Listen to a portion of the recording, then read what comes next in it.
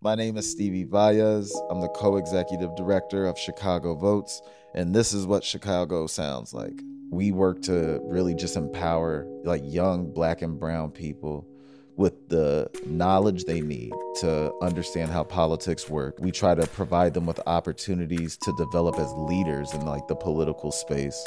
And we provide those opportunities through running voter turnout efforts. There is opportunity to have your voice heard in our political system.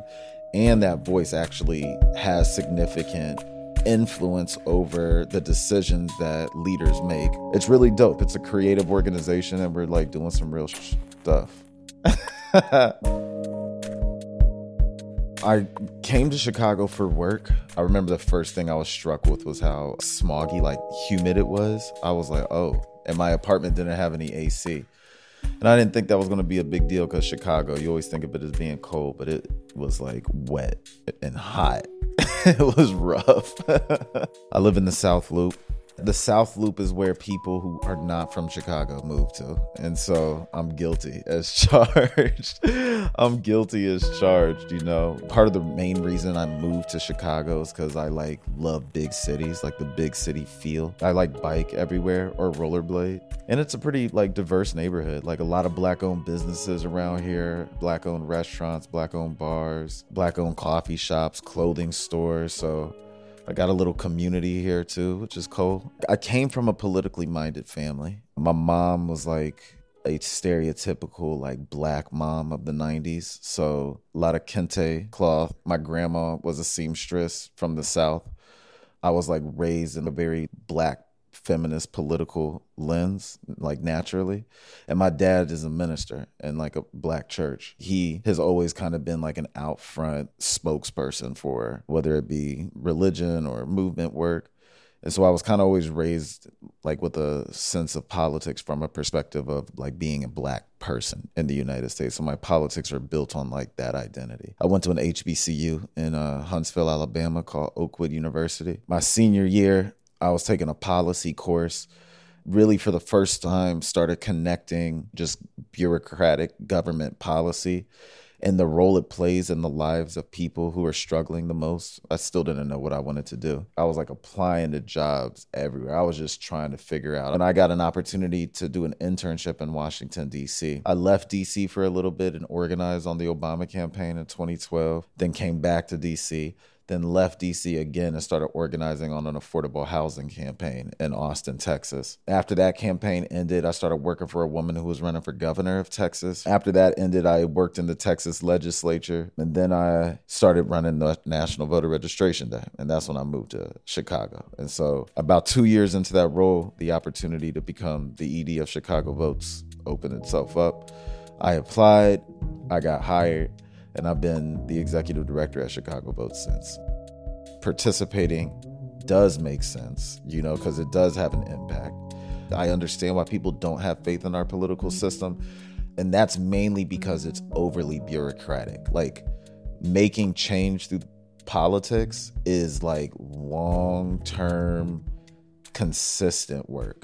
I'm of the belief that civics should be taught in tandem with math and reading and English, all of these basic things that you need to understand in order to function in society. Civics should also be taught at that consistent of a rate at an early age because our political system is so complicated and bureaucratic. Voting is a form of civic participation. Also, picking up the trash as you're walking down the block and throwing it away is a form of civic participation. Holding the door open for people is a form of civic participation. Saying hi to people, how are you? Just being nice is a form of civic participation. It's how we as citizens contribute to the society that we all share. That's civic participation from my lens. My name is Stevie Valles. I'm the co-executive director of Chicago Votes, and this is what Chicago sounds like. We turned the Cook County Jail into a polling location. And the way we did that is crazy. We were doing voter registration. We were these folks need to vote. We asked the Board of Elections if they would put a polling location there. They were that's illegal. In order to do that, you have to change state law. So we worked for 4 years to change state law. We changed the state law. And in the last 3 election cycles, starting in 2020, the jail was a polling location, and it's the highest voting precinct in the city. You know, more people voted at the jail than any other voting precinct in the city. The voter turnout in the jail went from less than 7% to over 40%.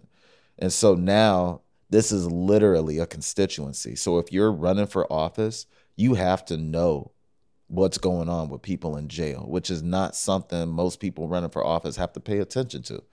And that's the purpose of jails. That's one of the purposes of jails. That's one of the purposes of prison. It's you don't want to deal with the systemic issues that are leading to so many people being locked up. So you're just locking a bunch of people up and turning a blind eye to it. And the decisions that have led to that system are political decisions.